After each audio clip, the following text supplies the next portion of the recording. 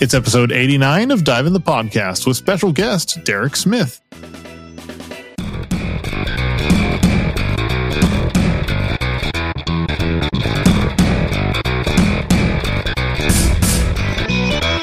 Dive in the Podcast is a weekly all-about diving podcast for everyone. Whether you explore the oceans as a snorkeler, scuba diver, free diver, or tech diver, Dive In has something for you. The show is filled with diving news, feature interviews, and guests from around the world, interesting dive topics, and ocean advocacy. Visit diveinpod.com to find out about the show, past guests, and our Patreon. Hi, everyone. I'm Nick. I'm Justin, and on Gearing Up this week, we'll talk about dry suit upgrades for winter. I'm Amit, and on Side Mount, we're going to talk about butts. And together, we're the hosts of Dive in the Podcast. Before we get started today, we'd like to thank you, the listeners. Thanks for tuning in every week. Your support encourages us to keep going and make a bigger and better podcast. What did you guys think about last week's episode with Demise Ferrugia? Yeah, I thought it was pretty cool, man, to be able to sit back and talk to another passionate side mount diver. I guess you'd never guess that I would say that overall, but yeah, quite enjoyed that, and you know, the fact that he his level of attention to detail in terms of the way he approaches his diving and you know, how he looks at equipment and all the rest of this. So I quite enjoyed it. Yeah, it's fun to take a trip to Malta as well. It's always so probably, I think I've said this before, one of my favorite parts about doing this show is kind of going around the world. Yeah, yep. And I can say I've seen Malta, like in terms of, you know, there's always been like the odd wreck here or there that you see that shows up in most of their diving pictures. But it was kind of cool to see how he connected the World War II wrecks and the access to some of these more obscure, obviously less visited sites, like, you know, like the JUs and the bombers and what have you, that was really kind of neat as well. So yeah, overall very cool, and certainly, along with our other guests that we've visited who frequent Malta, makes me want to swing by there at some point for some of that awesome diving. Yeah, most definitely. And just basically repeating what you guys said was fun, and yeah, it makes me want to get out there and go to Malta. And if I can't, next best thing is listening to this podcast and hearing these passionate divers talk about their local diving scenes. So, speaking about people talking about diving, Amit, you had a shout out this week? Yeah, I wanted to send a shout out to our episode 86 guest, Zandy, from one of our fans, Jeff. So I got a message from Jeff a few days ago, and he had mentioned that he quite enjoyed that show in particular. He said he wanted to pass along that he felt that he could listen to Zandy speak forever. So Zandy, if you're listening, thanks for bringing the infectious energy to the show and to our listeners. And Jeff, of course, thanks for sharing the feedback and letting us know that, in fact, it's Zandy and not us that you wanted to listen to. So I appreciate that, I think. So, yeah. Well, I mean, rightly so. I agreed. Yeah. I re-listened to that episode yesterday, actually, as I was driving to and from work. It was definitely a good episode and great interview. It's funny because you would think editing a podcast that you really get a thorough listen of it. No, you're just looking for issues and looking for mistakes, and you're listening, but you know, you're looking for problems, so you don't really take it in. It's not until I actually get to listen to it, and usually in my car is where I get to listen to the podcast, that you really get to take it all in. And yeah, it was a great episode. And tonight is going to be another great episode. This week we're speaking to Derek Smith. Dr. Derek Smith is a marine biologist, a multi-agency instructor, scientific diver whose research interests include ecological and cultural aspects of submerged structures. Derek is the president of the American Association of Underwater Sciences and a member of the World Scientific Diving Training Council. Welcome to the podcast, Derek. Thanks for joining us. Thank you so much for having me. It's great to be here. Yeah, we're happy to have you. How are you doing today? It's been a busy day today. You know, we've got American Thanksgiving tomorrow, and so there's, you know, a lot of lead up to this. And even though we're pretty lucky this year, and we've got no family members coming to visit, so we have a pretty quiet myself and the family and the dogs get to have kind of our own little holiday here for a couple of days. It's still, the lead up to that has been a bit of a challenge. So it's been a great day to get all of that done. So I admit I lived in Hawaii for quite a few years, and while I was there, I had quite a few Canadian friends, and we celebrated Canadian Thanksgiving there for quite a few years when I was there. And so, this is a great time of year. Well, yeah, I'm American myself, so I always have to remember that my family's all having turkey dinner tomorrow. So yeah, that's right. Although my turkey was months ago. Yeah. Well, we'll officially start your interview in a moment, Derek. But before that, I have to ask, have you ever done any diving in the south of France? No. And if you need a translation, since I was speaking French, no, I have not. No. Oh, that's perfect. We may need somebody. You were talking about doing voiceovers. We may need someone to dub this movie that I'm talking about. So we'll keep your name. We'll pass it along. Perfect. In Netflix in France. Netflix in France has picked up a David M. Rosenthal film about freediving that's currently in production. Rosenthal is known for the movies A Single Shot and Janie Jones. The plot of this film is one we've actually heard many times on this podcast, so it's kind of hit home for us, I think, from real life freedivers and scuba divers. In the Deadline article, they say, quote, the film follows Roxana Aubry, a young university student with a troubled past and a passion for the sea, who decides to drop her studies and escape her life in Paris for a freediving course in the south of France. She's quickly pulled into a life that reaches new depths brought on by the weight of the ocean's descent. So this film's in production now in the south of France, and they expect it to be released in 2022 in the fall. But yeah, we've literally heard how many people come on this podcast and say they took a course and then it changed their life and they dropped everything and moved and they, went and became an instructor or something like that. I can tell you I think if I had taken that scuba course when I was 18, I would not be living here now. So that's, I wouldn't be here and I'd probably be somewhere warm. But Right. Still, that being said, I wouldn't change a thing. But had it happened, I can guarantee you I would not be here now. Exactly. Yeah, it's certainly interesting. I think the allure of freediving definitely lends itself to that kind of film. So it's exciting to see freediving in popular media on a platform like Netflix. So I'm looking forward to that. And it's all French cast, so I'm sure it'll be in French. So we'll definitely need those dubs for an English speaking audience. Anytime. And I'll tell you, I was going to say, I've only seen, like you guys said, you mentioned a lot of people I've met over the years too have dropped everything, sold everything to become diving instructors, especially in tropical locales. I've only seen it ever go the other way once. We had a diver at UC, when I was at the University of California at Santa Cruz teaching, we had a diver that went skydiving one weekend with a friend of hers. And the next day she sold all of her dive equipment, bought a parachute, and became a skydiving instructor. So, whoa, it's the only time I've seen it go What the a other transition. way. Yeah, that is something else. But I mean, I guess I could see the appeal of that when you get right down to it. Different kind of rush, but certainly appealing. Exactly. Yeah, well, that's awesome. Yeah, I back home, I used to know a couple that they were skydivers, and they said they took up scuba diving, and they said because eventually you're going to have an accident skydiving. And we've done a lot of dives, so we might as well start scuba diving instead. Good call. Little do they know. Especially if you have that exactly. feeling, you definitely want to stop. Yeah. If you have that feeling, it's time to roll over and roll or back roll, I guess, as the case may be. That's right. Well, we should probably roll into the interview here. Is that it for the news today? It's time to dive in with Derek Smith. So, Derek, can you tell us where you're from? Originally, actually, I'm from California, from San Francisco. My family goes a ways back in San Francisco, but I left there shortly after high school, and I ended up in Southern California for a while, and I ended up in the Bahamas for a while. I ended up back in Southern California in Catalina, and then I ended up in Oregon. I've worked a lot in the Mediterranean and lived in a number of countries over in the Mediterranean. And then most recently now I'm living off the coast of Washington State in the town of Friday Harbor, which is on San Juan Island, which is we're only about 2 or 3 islands over from being the most northwest point of the continental U.S. So I live on a small ferry access only island off the coast of Washington now. I used to go up to a friend's cottage in Long Beach, Washington, and it was a really nice place. So the water seemed a little rough for diving.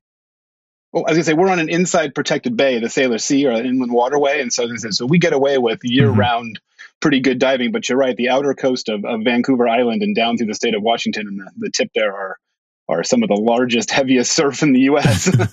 So yeah, but really pretty. Thinking back to all those locations, and lots of those are near or on the water, I guess. What's your first memory of the ocean?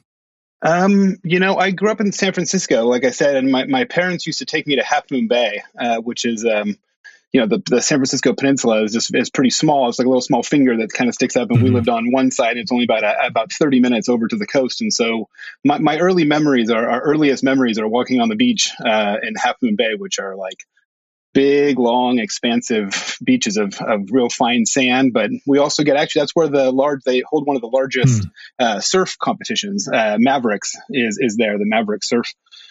100-foot high, 30-meter high waves are there during the wintertime. And so that was kind of the beaches where I called home when I was little. And so, my father asked me when I was not too many years ago, my father asked me, with all the time I've spent in the ocean and becoming a marine biologist and everything else, was there a single memory, or was there something that they did as parents, or that I remember as a child, that kind of led me down this pathway into this? And in addition to that, they used to make them take me to the California Academy of Sciences to see the fish and like all that stuff when I was little. So I've always kind of been drawn to it. But I told him, I said, no, I don't have a specific like it's always been that way for me. Like I've always been at the ocean, and I've always been fascinated by the shoreline. I've always been fascinated to be in the water and see what's under the water and that kind of stuff. And it's always been a kind of progression of all the way straight through to becoming a marine ecologist, PhD marine ecologist and I've been doing this for 25 years. And so it's kind of just always been. Yeah, it's pretty cool that you get to live your life connected to the ocean that way. I was kind of wondering what your introduction to diving was. Was it the science or the diving that came first for you? The diving, well, actually, the science, I learned to dive at University of California, Santa Cruz, when I started my undergraduate degree in marine biology. So it was largely utilitarian. I learned to dive as part of being able to use diving as a tool for conducting underwater research. But I'll tell you a funny story. Shortly before that, though, I was living not far from Santa Cruz, maybe about an hour away from Santa Cruz at the time. And I thought I had been accepted to UC Santa Cruz, and I thought that maybe it might be a good idea to get certified to dive or learn to dive properly before showing up at the university, figuring, well, hey, maybe if I already know how to dive, I'll already be, one step ahead. That kind of stuff. And so I used to drive by this dive shop every day, and they had a help wanted sign up. And so about 3 or 4 months before I moved, I decided just to go ahead and stop by there and see whether or not I could both work and learn to dive. And I walked in the front door, and not knowing anything about diving, nothing at all. I truly thought it was as easy as put the thing in your mouth and breathe and go underwater, that kind of stuff. And so I walked in the front door, and the first question they asked me was, are you a certified diver?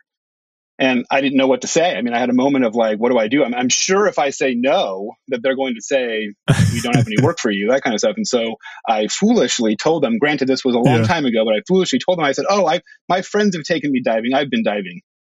Now, I imagine now if somebody told me that, I would be like, I tell your friends, they should not be taking you out diving until you're properly, certified to dive, that kind of stuff. But they, of course, looked at me like I would have looked at somebody now. And they said, I'm sorry, we don't have any work for you. And so, but thankfully, like I said, it was a good thing I didn't get hired and learn to dive there, because, like I said, I actually got involved with the UC Santa Cruz program and both learned to dive, took every class they offered, became an instructor, became a diving safety officer through the university, and started a path which was really largely towards the advancement of science and diving rather than diving. But I get asked a lot whether or not I enjoy diving. And I have to say, I don't do fun dives per se. I don't get a chance to really get out and and do stuff purely for fun, but partially because I can't really, as a scientist, when I go underwater, like you, I'm sure you observe the environment and you take note of what's happening and stuff that makes it hard not to do something underwater. But I have enjoyed every dive I have ever made. So, and I still, to this day, after 4,000 plus dives, it has never lost its mystique for me. I love every breath underwater. It's still magical to me. So I guess that makes me want to find out from you then, is there like a particular thing that you can do in diving then that, say, recreationally wise, takes you out of that scientific place and just kind of lets you connect with the water and forget about it and let it all slip away. Because I think, for a lot of folks, they describe diving as being an ability to disconnect from the rigors of their regular lives. And so, can that happen for you?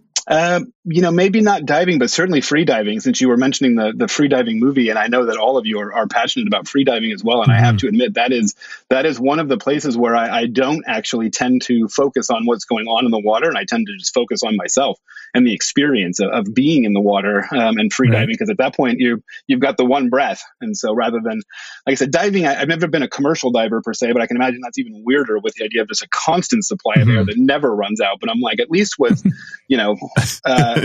diving with a single cylinder, a couple of cylinders, like you have this feeling of, that things are going to, eventually you're going to have to come back to the surface. But with free diving, it's a whole different thing. Plus you can get it exponentially better quickly with free diving. It's like I said, you can get so good. So that's I think that's where the one place where I still feel like I can go connect with the ocean in a way that isn't work. Mm-hmm. So now, I guess when I think about that, you have obviously this passion for diving, and you've mentioned that you sort of pursued diving towards like the advancement of, say, scientific diving, but you also have several, I guess, ratings in scuba, and that includes an instructor rating. You've got like AP diving for NAUI inspiration and evolution instructor. You've got closed circuit mixed gas rebreathers, litany of academic teaching credentials. So my kind of, I guess, where I'm going with this is, what is it that it inspires you to teach in general, but specifically to teach in scuba and in particular this rebreather end of it? It's a good question. Like we were saying about previous memories about where we were headed when I was in high school. When I graduated, the senior superlatives, when they talked about most likely to do this, most likely to do that, I was voted most likely to be a teacher year after year, always. And I'm like, I've always kind of been somebody who can take difficult concepts and turn them into fairly everyday language that people can understand and make sense and stuff. So for me, it's part of that has always been this natural desire to share. I'm a middle child also, so I'm a sharer. Yeah. I mean, in general, so I've got an older brother and a younger sister, and like I said, so part of me is somebody who's constantly seeking that, like sharing the knowledge that I've got and stuff. So that's at least part of it. It's kind of just built into me. But when I learned to be a scientific diver and a diver, I said all that happened fairly quickly when I started diving. But when I started diving, being able to share that part of what I do underwater is something that a lot of scientists never get trained to do, never take classes in or anything else. The idea of actually being able to bridge that gap. And so it's been part of it too, is that a lot of what I end up doing is I kind of figured when I graduated from UC Santa Cruz with a degree in marine biology, I kind of thought I would go right in towards an academic career and become a professor and get a PhD and all that kind of stuff. And I had discovered the side of diving that was logistics and support of diving. And like I said, I became a diving safety officer. And next thing I know, a lot of that teaching and a lot of those certification stuff came as a necessary part of what I needed to do to be able to facilitate the work getting done at the organizations that I was employed with. So I'm like, so part of it was kind of a base feeling of somebody that felt like a teacher, that's always felt good at teaching things. And part of it was out of the need for, I was oftentimes the only person who could deliver that. Like most of our organizations that are members of the American Academy of Underwater Sciences have single people that run them. I mean, with a diving control board and oversight from administrators and stuff, but there's largely just usually one or two people. And so those people are tasked with everything from training divers to oversight of divers to actually getting out and collecting data and doing work, that kind of stuff. And so some of it was bred out of necessity and some of it was just bred out of a kind of a core desire to share knowledge, kind of overshare knowledge. I have to admit, I've had a lot of teaching partners over the year, and my teaching partner at UC Santa Cruz for many years caught me teaching open water divers how to use Dow Corning 111 dielectric grease on the O-rings of cylinder valves, like inside of where it connects with the cylinder valves. And he looked at me and was like, open water divers do not need to know about Dow Corning 111, and I'm kind of like, so that's, like I said, so part of it is an oversharing and part of it is, I said, out of a genuine necessity to be able to continue to do work. So it's just a thorough education. Yeah, that's right. So I know about it, so they should know about it. Exactly. I agree. I totally agree. Is there a diver out there that inspired you in your career? Wow. I mean, many, of course. Most of them have been within our community, like our scientific diving community. Because, like I said, even though I have to admit, I was an avid watcher of Sea Hunt and Lloyd Bridges, and I've actually replicated a couple of experiments of Jacques Cousteau's and stuff like that. So I've got a couple of the real classic, like, oh, cool, stuff that's happened. I've actually worked with Jean-Michel Cousteau, and like I've gotten a chance to work with some people that have been heroes of mine. Even Sylvia Earle. I hope the listeners know who Sylvia Earle is. Her deepness. She actually came out and joined us for a scientific diving class in Hawaii, and I got to take her for a dive as part of our class. I counted fish with her, and like she actually dove with one of my divers in the class because that girl had written a paper about Sylvia Earle in 4th grade. And when I told the class that Sylvia Earle was joining us for the class and for a dive that day, one of the divers was like, "Are you kidding me?" And so I actually buddied the two of them up, and then I kind of followed behind them. But I'm like, so I've gotten a chance to kind of interact with some of my heroes and stuff. But it's funny that, like I said, the very first guy who taught me to dive at UC Santa Cruz, that university actually has a fully dedicated recreational diving program and also has a scientific diving program, which is not unusual, but at least like oftentimes universities may have just scientific diving and stuff. But the Santa Cruz program actually did have something where you could go through and become a certified diver, and then an advanced diver, and all the way through to an instructor, and never have anything to do with the scientific diving program at all. But the first guy who trained me, Steve Claybush, I still teach with him. He's on the board with me right now. And I'm like, he and I for 25 years we did our very first dive, just the two of us together as checkouts and stuff. And then I taught with him for many years. And so I'm like, so he's still my number one as far as inspirational people. But yeah, I don't know. I mean, my God, Zale Perry, I was going to say the list goes on and on from like Dima. Actually, I don't know if Justin, if you got a chance to go back to Vegas for last week for Dima, but I was going to say that going and seeing some of the icons in diving and stuff, with the Women Divers Hall of Fame and stuff like that, is so many great people in our community to look up to. Yeah, there's lots of options out there for people to look up to. That's for sure. I wanted to find out a little bit about some of the other work that you do, and so about the role of the board in this field? So the board is actually the certifying agency, as if like when you become an EMT, the National Registry of EMT are the ones who certify. I'm not actually on the board for the diving hyperbaric medical. For those, I'm just a qualified hyperbaric chamber operator, technician, and also a chamber supervisor, chamber tender, and I've assisted with the treatment of dozens and dozens of injured divers over the years. When I first actually became a diver, I started volunteering down at the Catalina Hyperbaric Chamber and out on Catalina through the University of Southern California. And that program has a 365 days a year, 24 hours a day staffed hyperbaric facility in one of the most heavily doved areas in the world in being in Southern California. And so yeah, I have spent actually over the last 25 years, I've gotten to work with multiple hyperbaric programs, multiple hyperbaric physicians that have very different mindsets on how we treat injured divers. Dick Rutkowski out in Key Largo, Dick Smers out in Hawaii at Kukini Hyperbaric Chamber, and then here up at Virginia Mason in Seattle. And then also, like I said, I've been in oversight of hyperbaric chambers remotely the world over, from small portable type chambers in remote locations to like deck decompression chambers for commercial divers that we've modified for use for hyperbaric treatments, that kind of stuff. So everything from like remote NOAA vessels through to like living on small remote islands and having fully staffed and capable hyperbaric chambers. And so I've gotten this over the years. I've treated a number of injured divers, and I luckily, other than being a tender inside of the hyperbaric chamber, I've never had to be treated myself.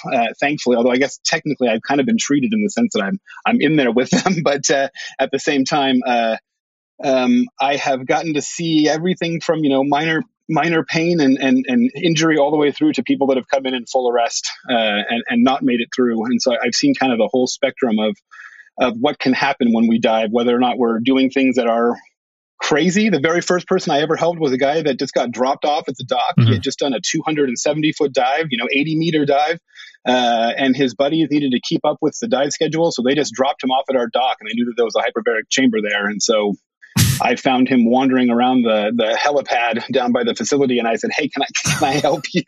And he said, "There's a hyperbaric chamber here, isn't there?" And I said, "Yes, it is. It's right this way." So he was actually the very first person I went in with as a tender, and we treated. But so like I said, I've seen everything from people that have been doing stuff that's pretty extreme through to a guy that had been on his very first dive ever getting checked out with just he and his instructor. They were at 10 meters.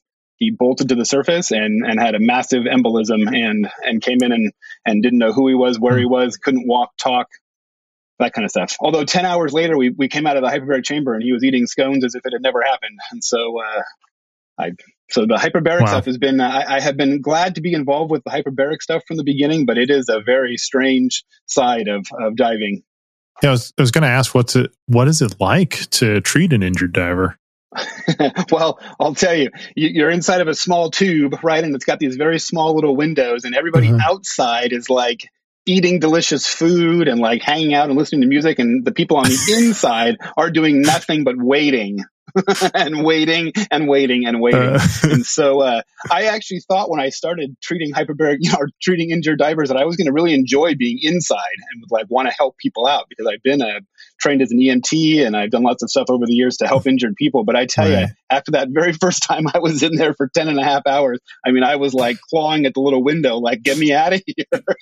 And so I spent much more of my time on the outside now than I have on the inside. But yeah, it's interesting. You get a whole range of, like I said, everything from people that have been doing some pretty extreme stuff to some really not extreme stuff. I've seen some really combative people who didn't want to be treated. Like, I don't know. I've seen a lot of different stuff with treating people. But the one thing I will say across all treatments is that people owe it. Well, save for the few people that came in full arrest and then left, not still alive. But I'm like, everybody else who has walked in there conscious or alive has left better than they showed up.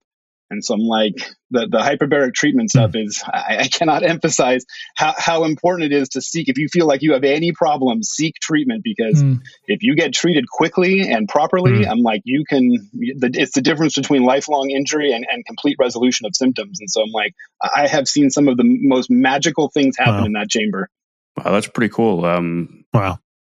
I was just going to ask, in terms of keeping up with those standards, this is for the hyperbaric medicine and treatment components of it. Is there a requirement that hyperbaric chambers and or technicians recertify and or have X many numbers of hours per year operating that equipment or running through specific scenarios? Because I imagine there are parts of the world where maybe there is a hyperbaric chamber. I mean, I would think Halifax is an example here in Nova Scotia, where we may have a hyperbaric chamber, but the odds of us using it is very slim. Have a hyperbaric chamber, but the odds of us using it is very slim. Yes. So the standards for that involve a lot of continuing education credits, just like anything from EMTs and doctors, physicians, nurses, stuff like that all have continuing education minimum units that you can meet, anything from usually online classes through to actual work time, stuff like that. People who are engaged in that kind of a job usually get a lot of credit for stuff as they're actually working. But in this case, like I said, with EMTs too, you're not really, your certification may be current, and the same thing is true of like my diving medical technician stuff. My DMT may be considered current, but usually you're not considered current unless you're actively working and are a part of a program.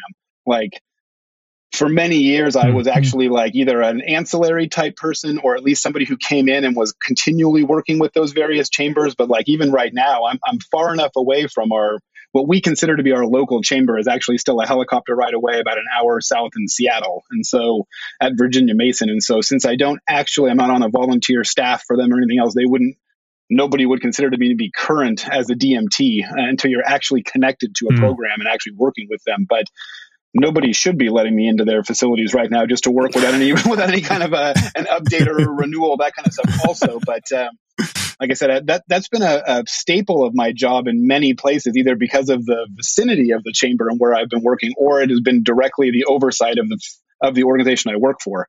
Like USC had the Catalina Hyperbaric Chamber, the University of Hawaii runs the Kuakini Chamber, and I worked there for many years. So like, if I'm affiliated with it, no problem. But you're right. Once you step away from that kind of stuff is like, if you don't do it every day, it's you would have to spend all the time getting back in, just like any other technical diving or any other thing where you have to turn a lot of valves, switches, knobs, and stuff like that. It's like, yeah, you got to keep doing it over and over. So yeah, it's a lot. Actually, when you look at that list, like you said, the list of stuff that I have qualifications for, it's tough to keep up with all that stuff these days. Yeah, I imagine. Well, speaking of other certifications you're also an advanced gas blender, something you picked up along the way. I was wondering, how useful has that been for, I guess, some of the scientific work you've done and maybe in more remote settings? Actually, extremely helpful. When I first got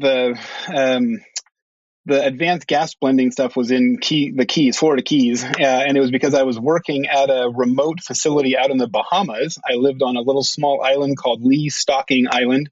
It was privately owned by a small organization in Florida, but it was heavily funded by NOAA, by the National Oceanic and Atmospheric Administration here. Like 95+% of their funding or so came from the federal government to run this as a remote research station in kind of pristine waters of the Bahamas. And we lived in the Exuma Keys, which was like 365 islands, beautiful, pristine, really, really nice, healthy coral reef stands, like really, really good stuff. And so, the only thing we could do was everything for ourselves. There was no, like, if we wanted to be able to do anything there, any kind of diving, boating, we had to have everything there for ourselves. And so, again, we had a full hyperbaric chamber that was set up because NOAA rules actually required that the types of diving that we were doing required an on-site chamber. But the Exuma Keys, if you look at kind of a satellite image of the Bahamas, the Exuma Keys is a barrier set of islands where you've got 1,000 meters deep on one side and about 1 meter deep on the other side. So like the Grand Bahama Bank is all sand and really shallow on one side, and then, like I said, 1,000+. So deep blue water, and it's just a single line of islands, little tiny islands that separates those two things. And so we had incredible diving on the outside of our walls, where we were doing 100+ meter rebreathers, open circuit trimix, that kind of stuff. And we were able to do any kind of custom gas blends, that kind of stuff, directly right out of our facility. We had helium and other gases shipped in, brought in by landing crafts, that kind of stuff, and they would deliver to us, and then we were able to do all that stuff itself. And so that was a big part of the reason why I did that. But beyond that, many of the countries that I work in the Mediterranean, like Albania and Montenegro and Croatia and Bosnia, stuff like that, are all countries that have no infrastructure for that kind of stuff either. So if we actually found a hyperbaric chamber in a cargo container that they didn't even know they had. So stuff like that we're like, so being able to do those things actually for me has come in handy at many times. But yeah, that's incredible. That's incredible. And so, I mean, it sounds like you need to give us the coordinates to that site, and then we'll just head on down there and spend the rest of our time. Coordinates to that site, Absolutely. And then we'll just head on down there and spend the rest of our time of shipwrecks in the Hawaiian archipelago. And it was an assessment of biodiversity. So to the regular folks like us, what did you end up learning about the connection between shipwrecks and biodiversity in Hawaii? And the other part is, of course, why would you ever leave Hawaii? That's right. That's a good question. I get asked that a lot, actually. I have many mixed feelings about Hawaii. There's a lot of great things about Hawaii, and there's a lot of very difficult things about Hawaii. But one of the best things about being a marine ecologist and why I actually work a lot with maritime archaeologists, is because there's no yes or no answers. Like it's all interpretation. And like, I can collect reams of data on these sites and stuff, and it can be very difficult to make not an accurate, but any kind of a real, like, this is why we think this stuff happens, like that kind of stuff. And so when it comes to shipwrecks in the northwestern Hawaiian Islands, I'm sure everybody knows the main Hawaiian Islands, the big island in Maui and Lanai and Oahu and stuff like that. But if you head northwest of that for about 1,200 nautical miles, there are a whole series of what used to be the main Hawaiian Islands, which are now subducting into the ocean, which are now really, most of them are like coral reefs and atolls that are like right at the waterline. And so, I got to dive nearly every one of them all the way up, headed up north up to Kure, the northernmost atoll in the Hawaiian Islands. And There are shipwrecks there that date anything from about 188, 200 years ago or so, whaling vessels from Nantucket and from the Northeast, all the way through to, well, there's contemporary stuff that shows up there, like they've had ghost sailboats and stuff that just get year after year when the vessels go up there to do research and stuff, because there's nobody else is allowed up there. Like there's very few, it's very difficult to attain permits and stuff. They have to do some monitoring of the place, but native Hawaiian groups are able to go up there and do some sacred stuff that goes on up there. And then also the NOAA facility, or NOAA vessels are allowed to go up there to do some work on some of these atolls. But whether it's a 188-year-old whaling vessel, or whether it is a World War I, World War II type vessel, or whether it's a sailboat that shows up on the reefs, what I can say is these things disturb the environment, and they continue to disturb the environment even after what can be hundreds of years. And so I find the same thing with shipwrecks in the Mediterranean too, where we start dating stuff back into the 2,000-3,000 year old, and these things are still disturbing the environment in some ways good, some ways bad. But I'm like, there's disturbance.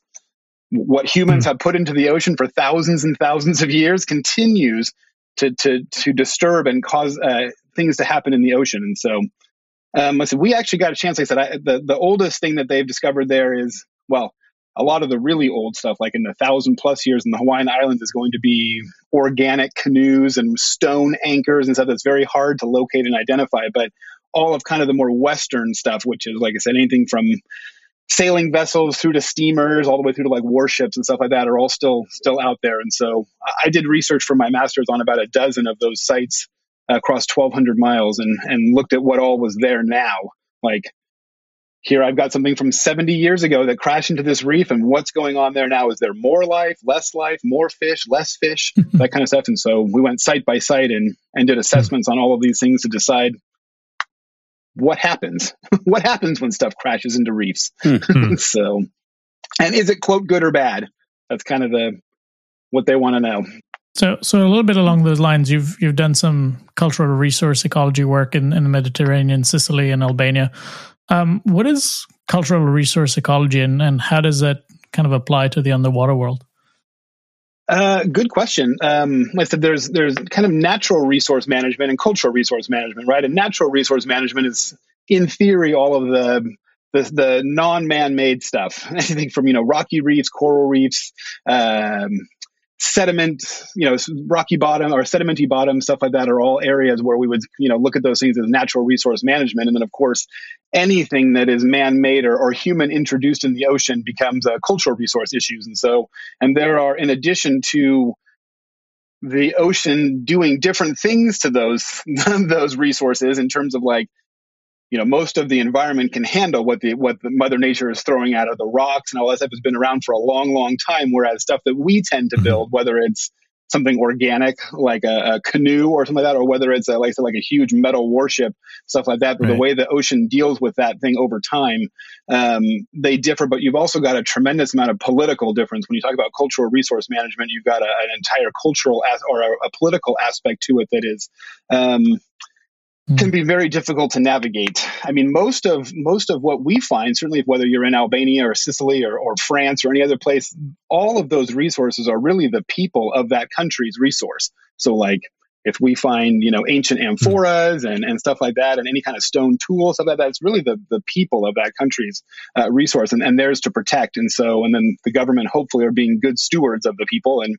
are helping protect all of that stuff. But we found a really interesting, the combination of cultural resource management and natural resource management. When we get biologists working with maritime archaeologists, we get a much more clearer picture of kind of what happened over the long time and what's happening now, and whether or not we need to do more conservation efforts. Like sometimes the ocean is tearing stuff apart, and the best thing to do is take it out of the ocean to conserve it. Sometimes the best thing to do is actually leave it in place and let it persist the way it has been. And so the overlap of those two things is a burgeoning side of interdisciplinary science right now. And I kind of feel like in a lot of ways, the work that I get to do has kind of found this really interesting union between archaeology and ecology, where we are trying to answer the same questions. We're trying to see all the same sites and get the same types of management answers that we need about these areas.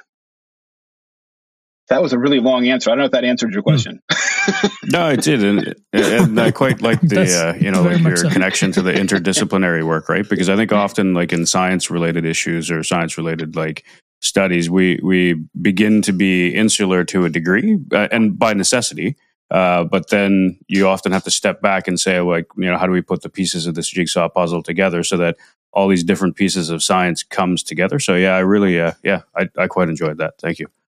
That's, it's interesting. Most interdisciplinary science over the last number of decades really just means that a bunch of scientists from different areas come together, collect the data that they want, and then leave and go do the stuff with their data that's theirs, right? Whereas, like I said, the new burgeoning side of interdisciplinary science is actually to overlap data and actually ask the same questions and get the same answers and stuff. And so, like I said, in the case of archaeologists and ecologists, we literally look at any given site and look about all the processes that are going on there, like all of the stuff that's happening over the years. What kind of insights can we get looking back thousands of years? Like, as an ecologist, like most ecologists, marine ecologists, they might spend 30, 40 years of their career studying one site or one place to try to get some kind of, quote, long-term insights into that area. But we know that the ocean and certainly across the entire planet, whether you're talking terrestrial or marine, that the cycles that you see are decades, hundreds of years, millennial type cycles, things that go in thousands of year cycles. And for us, it's hard to get a snapshot of this with our small, like 80-year lives, or even 40 years of an academic career or something like that. It's hard to get that long-term snapshot. And the archaeologists have a lot better perspective on that, because especially ancient archaeologists that are looking back thousands of years, they have to try to make inferences about what were people thinking about during that time and why would they do the things that they did and that kind of stuff. And so I'm like, as an ecologist, the very first thing that I saw in off the coast of Albania was a 2,200-year-old ceramic pot. And I was supposed to be really excited about the ceramic pot.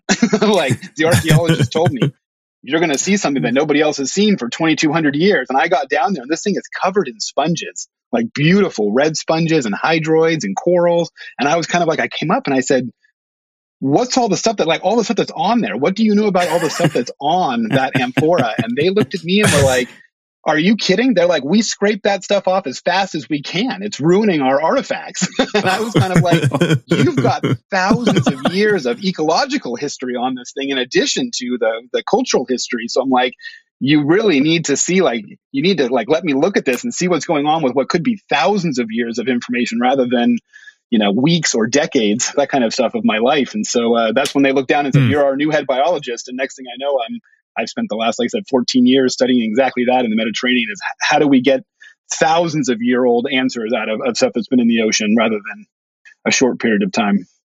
That's very cool. That is really, really cool. I want to ask about another thing here.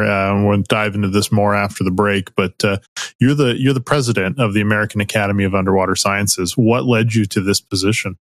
I just every month I have to write a president's message, and I just told the funny story about how when I first got involved with this community, it was actually right when I became a scientific diver.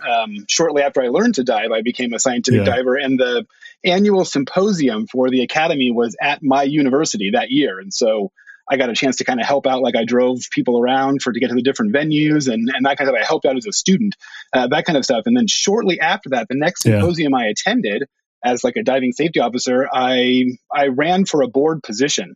This was almost 24 years ago. And I ran for a board position and I got one vote. It was not me, but I got one vote. And I vowed that day, and secretly I said, I will be the president of this organization one day. I will transform scientific diving for the next generation, that kind of stuff. And so it took some time, but until I felt like I was ready to do what I wanted to do, that kind of stuff. But for me, just like what I said before about marine biology, I'm like, for me, this is, since I became a scientific diver, it has been the path for me to become the leader of this community. And so that's kind of that's kind of how it started and how I ended up here. Wow. That's really awesome. Definitely looking forward to talking more about this after the break. So we'll be right back with more from Derek Smith. You can leave the podcast a review on Apple Podcasts or at podchaser.com. Remember, reviews are one of the best ways to help others find the podcast. This episode of Dive In the Podcast is brought to you by Torpedo Rays Scuba. You can find them online at torpedorays.com.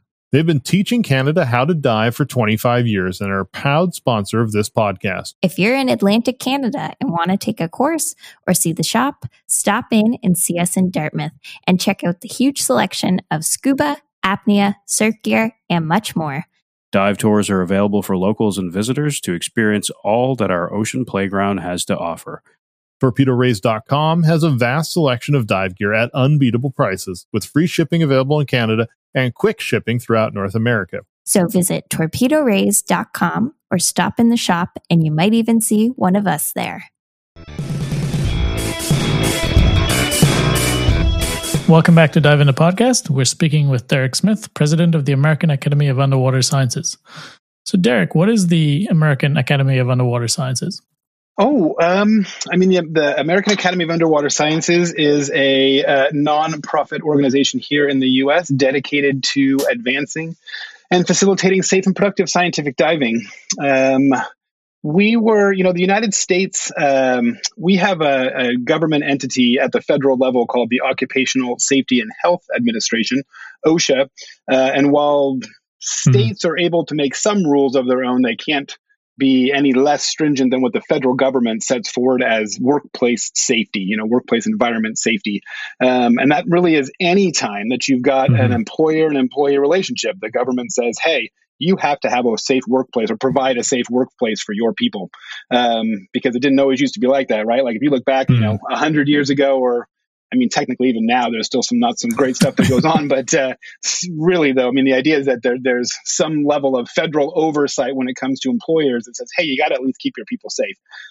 Scientific diving in the U.S., we go back into the 1930s. The University of Miami actually had what we would consider to be the first scientific diving course in the United States, where they actually called it scientific diving. And they had people in hard helmets walking into the water to count fish and that kind of stuff. But the real birth of scientific diving as a kind of mainstream was in the early 1950s with the advent of open circuit scuba equipment, readily available open circuit scuba equipment. Cousteau and Gagnon, of course, made it so that, like I said, anybody could go down and get some old merchandise and stuff like that and be able to get their own gear in. And so at that point, really, we saw a huge increase in the availability of scientific diving programs across largely Southern California. And so through to the 1970s or so, the scientific diving community, they kind of enjoyed their own autonomy. All of the member organizations that are, original organizations that were the Academy were like Scripps Institution of Oceanography and UC San Diego, Santa Barbara, Los Angeles, all those kind of big universities in Southern California were kind of self-regulating, had their own standards, kept each other safe, that kind of stuff, had a very low incident rate in diving. But in the 1970s, the United Brotherhood of Carpenters and Joiners went to the federal government and said, hey, there needs to be a commercial diving standard, and it needs to include people that are doing employee-employee relationship stuff. And so as a result of that, that would have included the scientific community. Oftentimes faculty members, students, stuff like that are a part of their universities and are being paid to do their work. So they would have fallen underneath the same thing. And then all of a sudden, that type of diving would have looked a lot more like commercial diving. And so the American Academy of Underwater Sciences was formed in 1977 to combat this idea that we don't really come from a birthplace of commercial diving. Like scientific diving comes from a birthplace of recreational diving.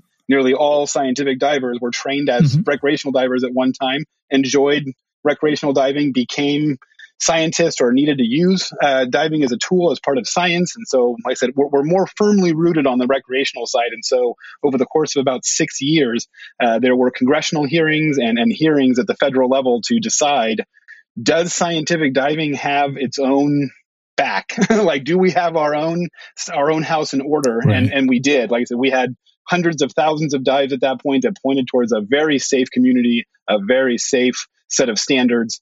And so that's AAUS has largely, for the last 40 or so years, has largely been a standard setting body as recognized by our federal government. So like we put out the standards that to train scientific divers and then for the oversight of scientific diving operations. Up until recently, we've been mostly a standards agency, but we also have membership. We do things like annual symposium, workshops. We facilitate all kinds of training, like that kind of stuff as an organization. But we are fast heading into being an actual scientific diving certification agency and are actually taking professional memberships now for instructors, our divers, that kind of stuff, and actually becoming more of a home for scientific diving, as we recognize, right? Because up until now, really all of our member organizations are the ones who authorize and train their divers using our standards. Now we're going to say, hey, we want to be the ones that recognize your divers and have a registry and like a whole thing that sets up a much structure that we think we need right now in our community. So we're a lot of things right now. You mentioned that the scientific diving community, coming from the science background, came from a sort of recreational angle, but it's also not quite commercial diving. So how would you sort of describe scientific diving in that context? So I said we exist because there is all of scientific diving. There's an employer-employee relationship. Even though the types of organizations that we have broadened from those early days, most people think of scientific diving as universities or research organizations, but we also have, since the beginning, have had everything from aquariums, consulting agencies, federal agencies, that kind of stuff that have all participated in scientific diving. And so we are born out of a need to protect people in a workplace environment. So that's one piece that sets us apart from recreational diving, is that even though recreational diving does have employment also, obviously, in people who are instructors being paid by a shop or something on those lines, they're all people that have an employer-employee relationship. But we are, like I said, our sector of occupational diving is, like I said, largely rooted in the fact that we have an employer-employee relationship. But then also the types of tasks, those hearings, 6 years of hearings, really where we define scientific diving or where we separate ourselves out from commercial diving is that the tasks that we do are not the tasks that are traditionally associated with commercial diving, like construction or demolition or underwater explosives or stuff like that. We do stuff like counting fish and that kind of stuff, deploying equipment to measure the tides or like all that kind of stuff. It's all small tools. It's all, pretty basic stuff that we do. And the scope of what that is constantly changing. Like, we don't ever really try to put an exact definition on, hey, you can do this. You can lift something that's, this many kilos or not, and then we can call it scientific diving. We don't put any kind of regulation like that on it. We kind of just look to it as we know what scientific diving is when we see it. But that's led us down an interesting path. And now our federal regulators they're asking the questions. So what are you doing? And so we're saying, well, hey, actually, now we have millions of dives. We've got them all logged in a system that we're able to see, and we can actually kind of look and see what everybody's been doing over the past 50 years and say, this actually is the scope of scientific diving and what our standards do to keep people safe. And they believe us. Actually, our federal government, we have a tremendous working relationship with our federal government partners, and they know that we do everything we can to make sure that every single diver makes it home safe from every dive. That's pretty awesome. So Gareth Locke has been sort of spearheading the human factors in diving movement in recent years, if you will. And in that context, you've mentioned safety in the AAUS, and having logged something like 2.4 million scientific dive by members since 98 with a DCI rate that's a tenth of recreational diving. What factors would you highlight that attribute to the success? Starting with consensus standard, that's the one thing. And I mean, certainly, the other thing that we have that we can do is we've set a standard that for many years has been a hours-based standard. So the minimum standard for training scientific divers is a minimum 100 hours of contact time with the scientific diving program. And so when you look at the types of things that scientific diving programs have to have in place, like our federal government says, if you're going to meet this standard or claim that you can do scientific diving with your organization, you have to have a diving control board in place, a diving safety manual in place.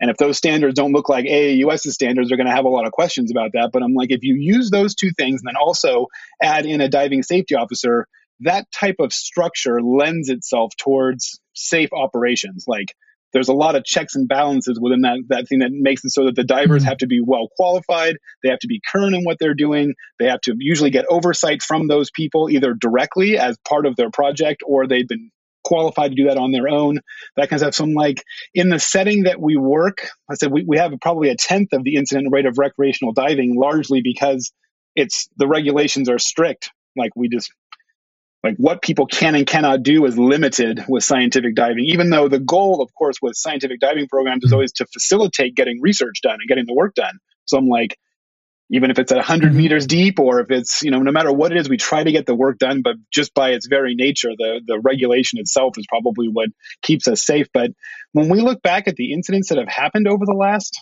40, 50, 70 years or so in scientific diving, none that I can think of, certainly not off the top of my head, but so few things happen. But nothing has been because of standards. It's always been because of an environmental situation that either couldn't have been avoided or couldn't have been predicted, or it was, like, to bring it back around to Gareth Locke, it is human decision factors that are making people make mistakes, or they're choosing to do something that gets them into trouble, or the classic snowball of they should have stopped 3 times ago, and then they kept getting further and further and deeper to the point where then something happened. And some kind of, like I said, a lot of our industry, or a lot of our sector, we kind of weed a lot of that out just because of the framework that we work in. But that being said, I mean, I certainly like to point at the tremendous continuity of our community and the wisdom of the people that have come before us. Like, we have people that were at those hearings 40 years ago that still participate in our symposia and come to our community and stuff. So I'm like, a big part of why we have such a great track record and stuff is largely just because of our community. That's pretty impressive. And you mentioned earlier before the break that you wanted to be president to modernize scientific diving. How's that mission going? Oh man, really well, actually. Although it's funny, our operations manager, Heather, who is one of my dearest friends, and she started working for the organization 10 years ago and has also transformed the way we do things. But when I first started, I said, we're going to get all this stuff done in 1 year. And she said, Derek, it's going to take you 10 years to get all of this stuff done. And knowing both of us knew that it was going to be somewhere in between there, that all of these things were going to happen. The things that we wanted to do for our organization were going to be somewhere in between there. But we had a strategic planning recently, a small meeting of us in Maine recently. And I actually asked, I said, so it's been 2 years, like, we've done a lot of the things that I had wanted to get done, that our organization has been asking for, that the leadership is all engaged in and wants to do. And how do you feel about all this? And she said, this is amazing. Like, all the stuff that's going on right now, this is really good stuff. So I'm like, when I know that I have our operations manager behind us, I know that we're in good shape.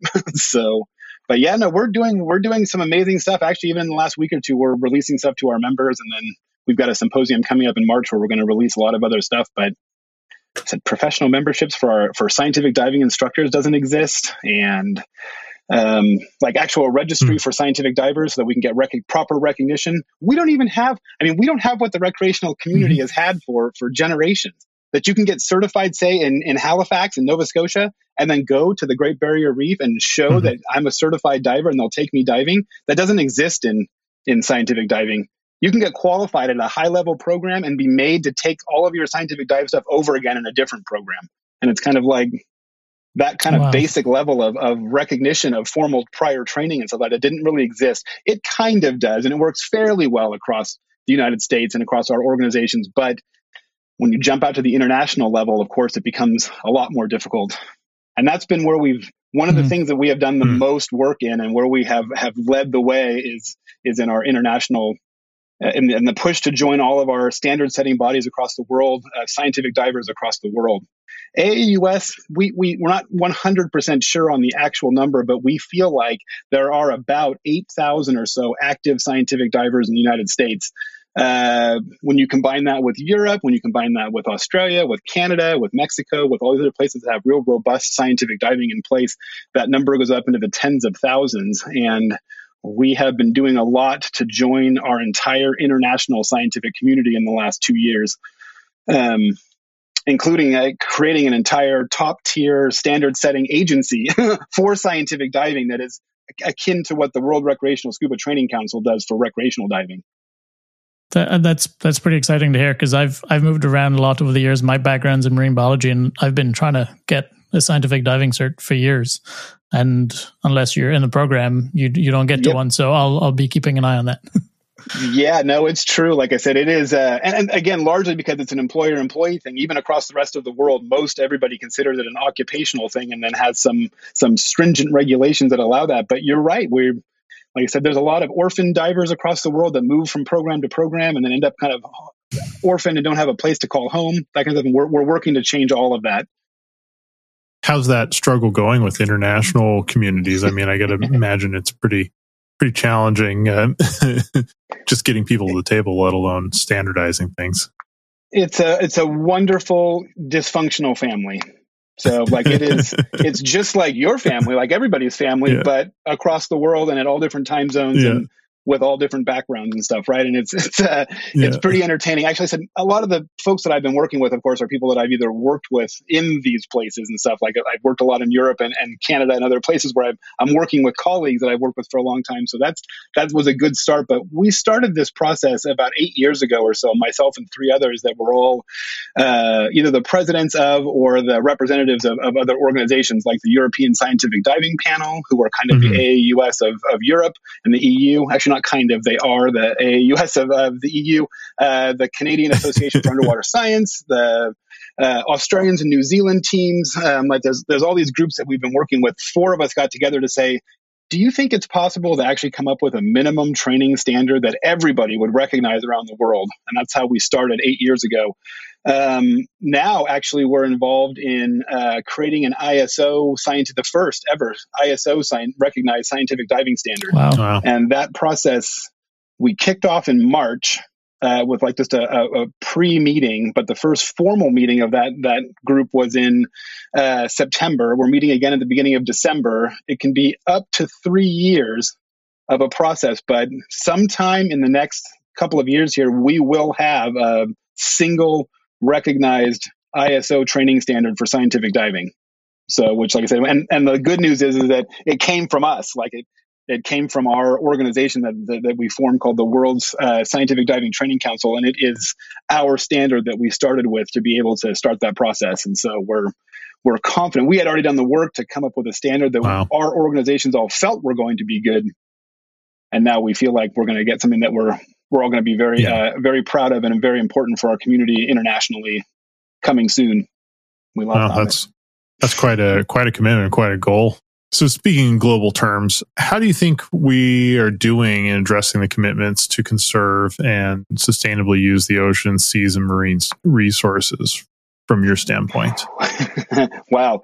That's a toughie. And I'll say, when I started in academia many years ago, I was always told that scientists aren't supposed to advocate.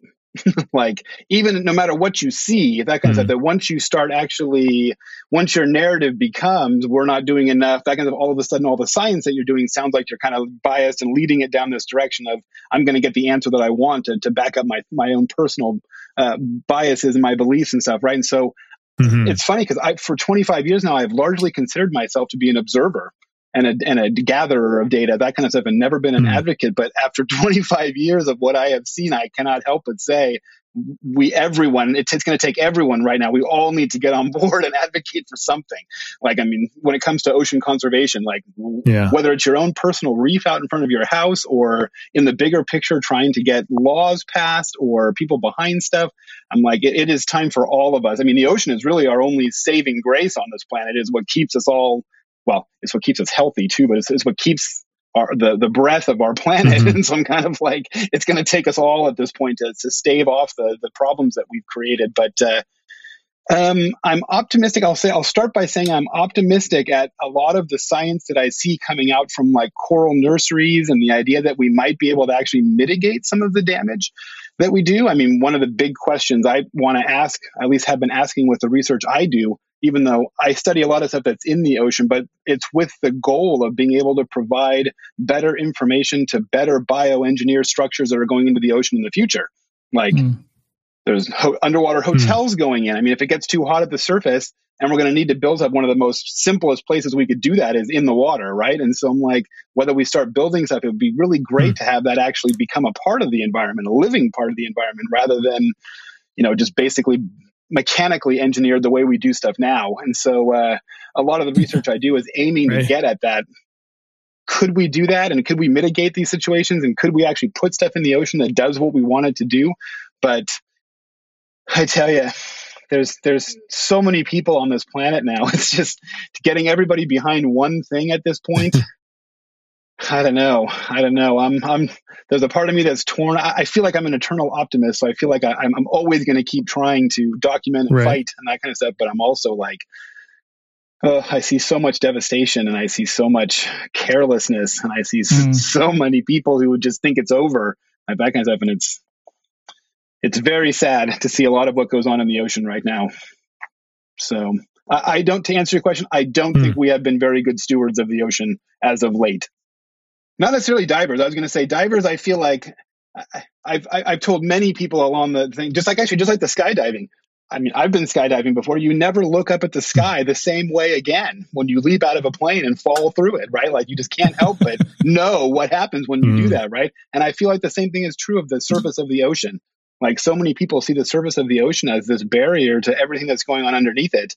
Like you may watch Animal Planet or the ocean or along those lines and kind of see that stuff, but until you actually go down and see it with your own eyes, it's so hard to want to be able to protect that. And I want to say, I see the damage that's going on here. Like in some of these countries I get to dive in, like I said, and it's not even their fault in a lot of ways. Like Albanians are not people who throw trash in their ocean all the time, but they end up with a lot of trash there that gets brought in by currents, that kind of stuff. And until they see what's going on underneath the surface, they're probably not going to take as strong a stance. And I feel like it's true of everybody. Like until you see it for yourself, it's just so hard to get up in arms and get angry about this kind of stuff. But and I feel like divers, of course, you'd be hard pressed to find a diver who isn't doing something to try to get people to understand that this is an area that we need to work on. But yeah, we've definitely talked to some people and connecting people who are generally disconnected with the water especially at an early age.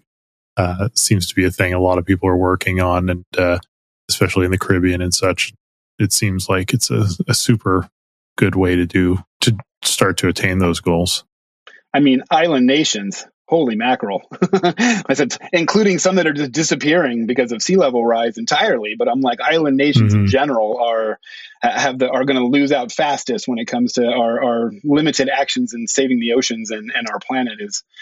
So, and certainly here I live on a small island as well, and it's the same problems everywhere when it comes to islands. We get hit hardest and first when it comes to this kind of stuff. That's actually why one thing I will say about Hawaii, even though I love the natural beauty of Hawaii and stuff, I have to admit is, as an ecologist, it is one of the least biodiverse places on the planet, largely just because evolutionary time, it hasn't had enough time out there by itself to accumulate a lot of the stuff that you see in other places. Right. So in some ways, the coral reefs there were kind of boring. I'm definitely like you all, I bet. I'm much more of a temperate ecologist. I like kelp forests, and I like rocky reefs, and I like some big colorful anemones and stuff like that you just don't get in Hawaii. But that was a big part. The water was warm, but what was in the water was not always the prettiest and the nicest. And Hawaii as a state has not done much to combat the constant parade of tourists and the money that comes their way and stuff it's to the degradation of their reefs and their lands and stuff like that. They have let tourists come and do stuff. And it was one of the hardest things about being there was to see what goes on. I mean, this place is out in the middle of nowhere, thousands of miles from anywhere. I went to Midway Beach. I said one of the most remote places. I mean, granted, there is actually an airfield there. It used to be a military base and is now a part of the Park Service and stuff. But I'm like, you go walk out on the beach there. I mean, it is out in the middle of absolutely nowhere, and you cannot. There isn't more than a few centimeters of between pieces of trash. I mean, fluorescent light bulbs, toothbrushes, you name it. It's all there. And it's just kind of like that kind of stuff. It's hard to combat that in your own brain to keep an optimistic stance when you see the kind of stuff that we've done. It's tough. But yeah.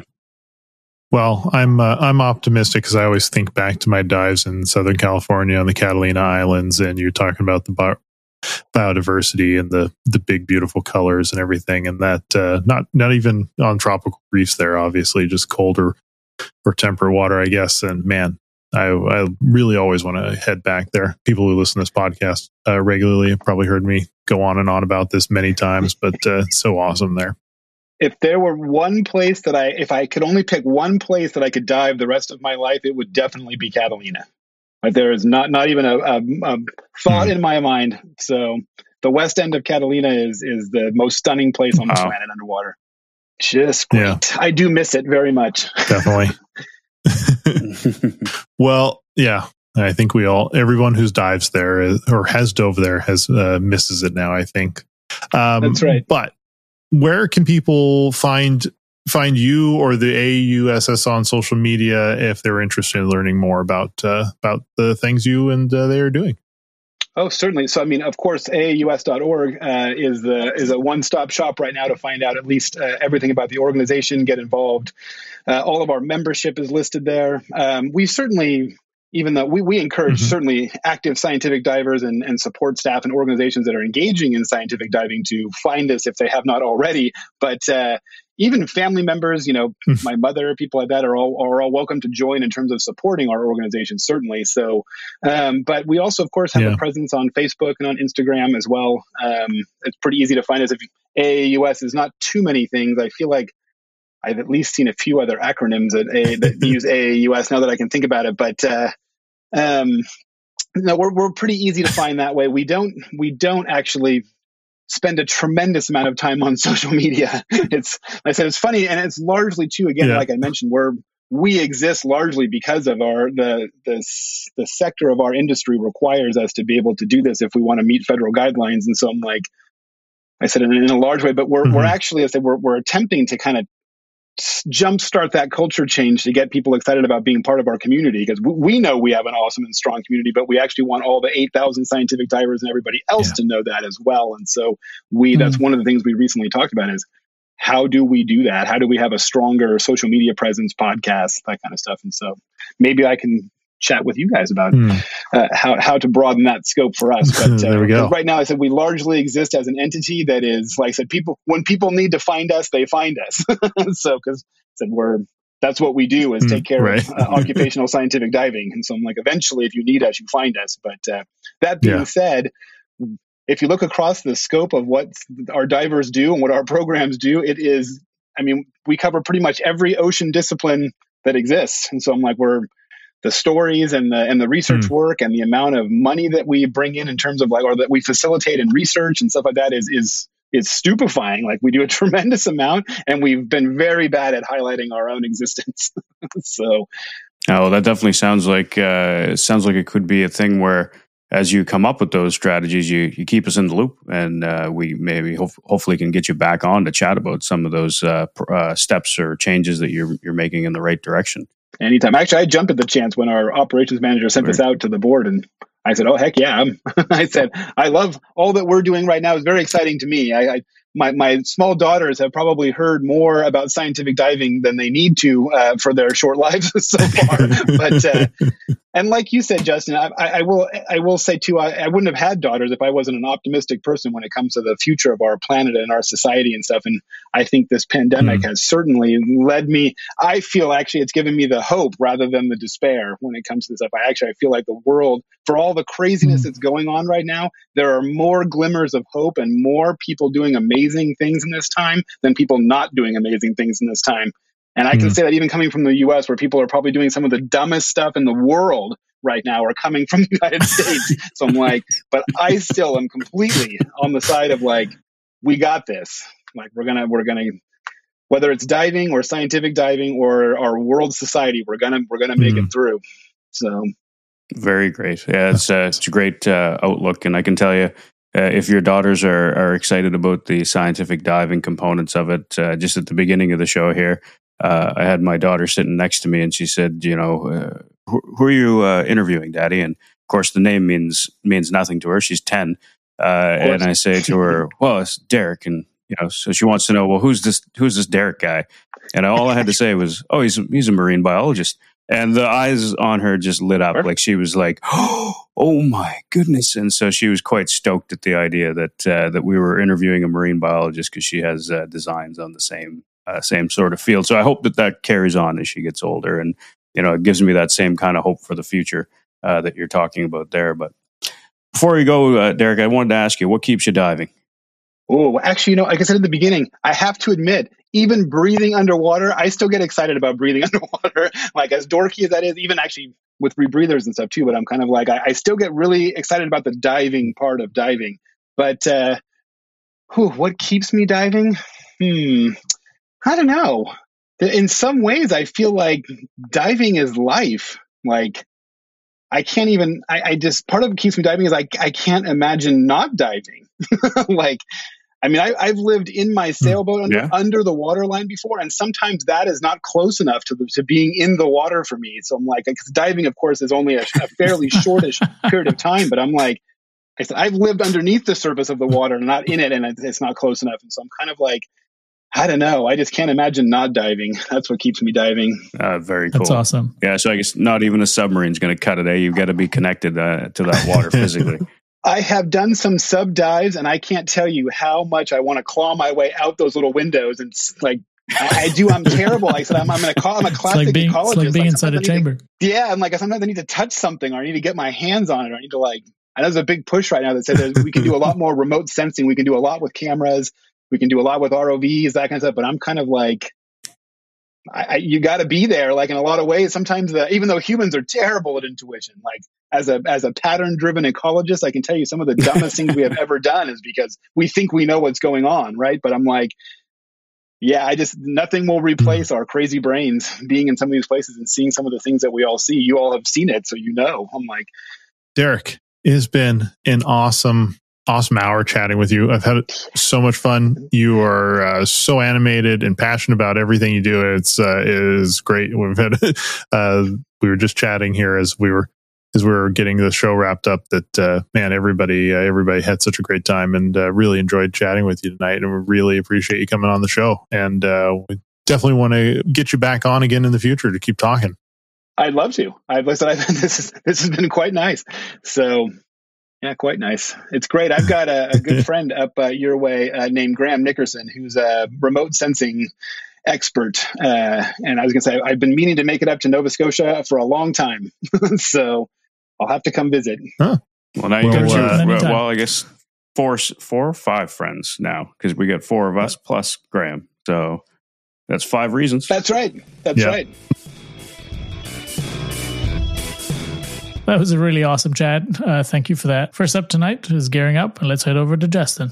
All right. Well, some time ago, and the way things worked out, it's been a minute since my last Gearing Up segment, but some time ago, I promised everybody some winter upgrades, and I've got 3 things picked out to chat about, things that you can do yourself, or you can have a dive shop help you out. People who dive dry probably know about all these things, but maybe have some of them. But I just wanted to hit on it to share some stuff, because I remember diving in some of the more like middling temperature areas, like dry suit was just a thing some people wore, who got too cold to wear a wetsuit, and whereas I think here in where I live now in Nova Scotia, a lot of people dive dry because they can't imagine wearing a wetsuit, so it's like a different thing. So I picked out 3. I had picked out 3 things that I thought were nice, easy upgrades that you may be able to do yourself, or you may be able to have a dive shop help you out if you're not up for a little bit of fun. One easy upgrade for winter that you may not have already on your dry suit is dry gloves. Talked about dry gloves in detail earlier on in dry suit segment, but I just want to point out that a lot of dry glove options have a modular option that you can mount to your existing seal. So if you have a dry suit and you don't have dry gloves on already, don't worry about it. You can upgrade without any glue and without any fuss, and you can mount these things right onto the latex seal, and then you get nice dry hands. Just watch out for those O-rings and watch out for snags in the sealing system. Otherwise, your nice warm hands will be nice cold hands. And I give you a word of advice: if you dive in cold water and you got your liner wet and you think you can muscle through that dive, don't do it. You will have a miserable time. That's why I always carry extra liners. If I ever get wet liners, I will get out of the water and change my liners before starting the dive. Maybe even my dry glove if it got wet. So keep that in mind. You can also glue them on. I say that's a little bit more risky of a thing to do on your own. I wouldn't probably suggest it. Take that to your dive shop and do that. Another thing people talk about is long dives, and one of the things, especially in the winter, you're cold, you drink a coffee on the way to the dive site, and then all of a sudden 20 minutes into that dive you're like, I gotta pee. So pee valves are one of those things that some divers swear by and some divers swear about. And I just want to kind of give you a couple options here. They're actually not that hard to install. You can install one yourself with a lot of them without any glue. They just literally screw together, but it does involve you putting a hole in your dry suit. So keep that in mind, that you may make your dry suit a disaster if you mess this up. But there's lots of YouTube tutorials out there. And if I can do it, you can do it. But if I can do it, I worked at a dive shop for a number of years. You can take it to a dive shop and have them do it for you as well. So getting the P-valve in your suit isn't necessarily the most challenging thing. Men get off really easy on the other side of this, and because we just wear an external catheter, it hooks up as you might imagine, and then you just plug a little tube into the valve. Women, on the other hand, it's not easy to use a P-valve because you have to use the little She-P attachment, and it usually involves glue of a sort. And it's just a whole production, as my friend used to say. So it might not be an equal opportunity thing. Worst case scenario, there is another option: adult diapers. Whoa. I wouldn't say I would do it, but if you're you're going for a long dive, or you've got a deco obligation and you don't have a P-valve, it might be worth the embarrassment of putting that on, just in case you really need it. Anyway, I don't know. It's P-valves are one of those things. There's a lot of spirited debate around them, so I'd like to hear your opinion. And the other thing is what can you do to stay warmer? Well, every season there's more and more electric warming undergarments coming out from big manufacturers, from small manufacturers, from brands we've never heard of. And that's cool. And they're also getting less expensive with it, which is cool. I guess cool is not what you're looking for. You're looking for warm. Dad joke. But yeah. But Nick has pointed out on many occasions, having an internally placed battery is not something that a lot of people are happy to do, especially with, questionable electronics, having a lithium battery inside your dry suit. It may be something that doesn't bother you at all. It may be something that bothers you completely. I'm not here to judge. I'm just here to share. Externally placed battery systems make a lot of sense. Generally, there's a much higher cost involved. You have to swap out your inflator valve or something to get those hooked up. And there's some other options out there, but generally, like I said, involve a bit of a higher cost. And like I also said, I'm not here to tell anyone the right answer, but make sure before you go off and buy a heated undergarment, you make an informed decision. Also, it bears mentioning that Dr. Neil Pollack talked about heated undergarments and deco obligations in episode 34. So go check that out too, because that is definitely worth a listen. There's a lot more ways you can do this, but we're limited on time, and this is already a long episode. So I do want to hear your hints, tips, tricks. What was the best investment you made for your dry suit or wetsuit or whatever? It's winter. What are you doing to stay warm? Shoot us a message.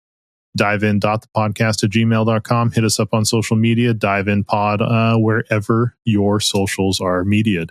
I will add a pop-up ice diving tent for changing in the winter. Is awesome. Yeah, it's a good call. Yeah, and those things have dropped in price significantly. Did I say I've seen them on sale for ice fishing.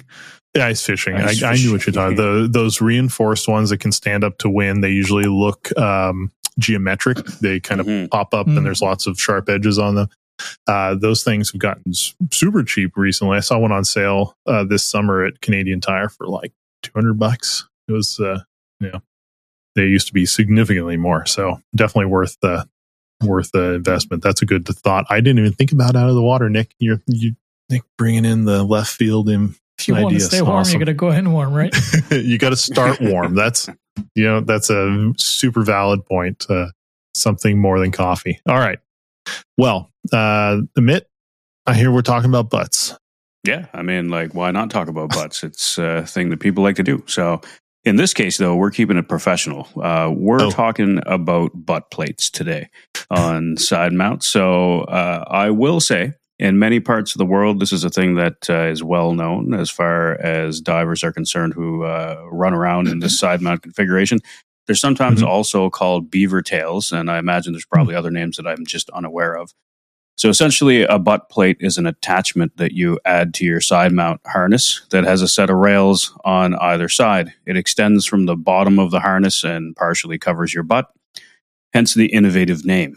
So in many cases, these are used primarily in cold water diving as a means of attaching heavier steel cylinders that may be required for longer deep dives. And then there are some systems out there, like say the Hollis SMS lines, where they have them built in, and then there are harnesses like my X-Deep harness that the butt plate actually is just an accessory that you have the ability of bolting on or taking off. So some folks like them, others don't. I've used them, and I can say that the majority of my dives are in cold water, and I do use those big, heavy, high-pressure steel 100s on deeper dives. But up to now, I've actually found that I'm not the biggest fan of them, and I've kind of stayed away from having one of those on because I don't really find that there's a need. And a couple of easy mods on my harness, I'm able to deal with those big, heavy tanks without any significant problems. So that said, there could be a definitive benefit if you were diving super long cylinders. So, if you think that your dives are going to require 120s or, God forbid, 130s that you're going to throw on and side mount, you might actually want to consider these, or you might actually, choose to go down that road. But otherwise, I guess I see some advantage in the real estate that it gives for clipping off accessories. So if you're on a deeper tech dive or something, and you need to have multiple reels or larger reels and lift bags with you that are required for your dive, it could serve a really good purpose there. So again, just wanted to bring it out there as a point of discussion. Like Justin said, I don't want to say whether you should or you shouldn't have one. In my case, I haven't found a need for me to strap that old beaver tail on. But I'd love to hear what our listeners are thinking about this, and maybe what are your guys' opinions here, co-hosts? My initial thought kind of went to rebreathers, and I know that's kind of more of a back mount thing, but one of the advantages you have there is you have a bit of an extension to the bottom of the rebreather, so you can clip on those bailouts. But one of the advantages you get from that is also additional sort of like lumbar support, if you will. And I'm kind of wondering whether, because I've had some issues with lower back pain sometimes wearing my side mount configuration. And I don't know if that's the weight or just the way it just sits on my back. So I'm wondering if people have maybe lower back pain, maybe having a butt plate that kind of extends that length and sort of spreads out that load a little bit might be a way to mitigate that. I know on the Revo CCR, there's actually, like, if you will, a thing that drops down at the back of the rebreather. That's not exactly like a butt plate. It's more like a back plate and actually helps spread that weight out and makes it way more comfortable. So I was just wondering if any side mount divers out there maybe had some thoughts on that aspect of it. Most of my diving, and I'm sure I'll get some crap for this, but has been with the Hollis setups. And what are you going to do? You're wrong with the one that brung you. I never really had any back issues, but it also has the built-in butt plate attachments, I guess you would call it, and the hardware, because the plate extends so low. And and I think that makes sense from a standpoint of where those were designed, being like Florida Cave and probably long lines and all that jazz. So having all that stuff on there all the time is probably makes sense for those. Whereas some other configurations born out of a different mindset, maybe. Anyway, I'm just going off on a tangent there, but yeah, I'd probably be happy either way. I don't think I found all that attachment point ever to be super duper necessary. So yeah, I'd say it's I think I'd like to hear other people's opinions too. Yeah. Well, hopefully some of our fans want to throw us a message and let us know what their thoughts are on that. Definitely happy to hear it. And in case you forgot, dive in .thepodcast@gmail.com or @diveinpod on Facebook or Instagram. And toying around with Twitter. Anyone use Twitter? I basically stopped using Instagram and Facebook, so I've spent a lot more time on Twitter to fill in that void in my life. So if anybody listening to this podcast uses Twitter and think we should have a dive-in pod on Twitter, let me know, and maybe I'll make it. All right. Well, that's it for the show today. I want to thank Derek again for joining us. It was super awesome. I had a fun time chatting with him. And I also want to thank Nick. Thanks for setting up that interview.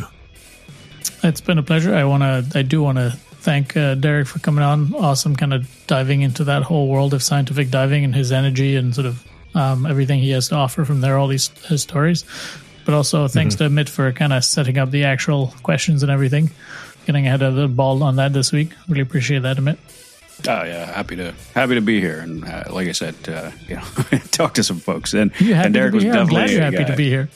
Of course, I'm happy to be here, and actually, like Derek just made it so much easier to be here, frankly, because he was another one of our guests here that we've had on the show, where you're just like, wow, this guy's fantastic. You know, that passion does really make you think. Like, there's so many like-minded people out there that's doing like amazing things in the diving world, and so this is awesome. Yeah, and we also hope April gets some power back. She's been off this episode, as you probably noticed. She got home after a long day at work to find she had no power and no power anywhere in her neighborhood. So she's sitting in the dark. I don't know, probably scrolling Instagram or something. So April, good luck. Don't forget, you can support this podcast at patreon.com/diveinpod and get some fun rewards for doing so. You can visit our website, diveinpod.com, for all the links you need, episodes, merch, and so much more. On social media, you can follow me at iDiveOK. April is at April Weichert. I'm at Nicholas Winkler Photography. Next week, we speak to Sherry Ferguson. Sherry is the director of the Environmental Medicine and Physiology Unit at Simon Fraser University. This episode of Dive in the Podcast was brought to you by our sponsor, Torpedo Ray Scuba.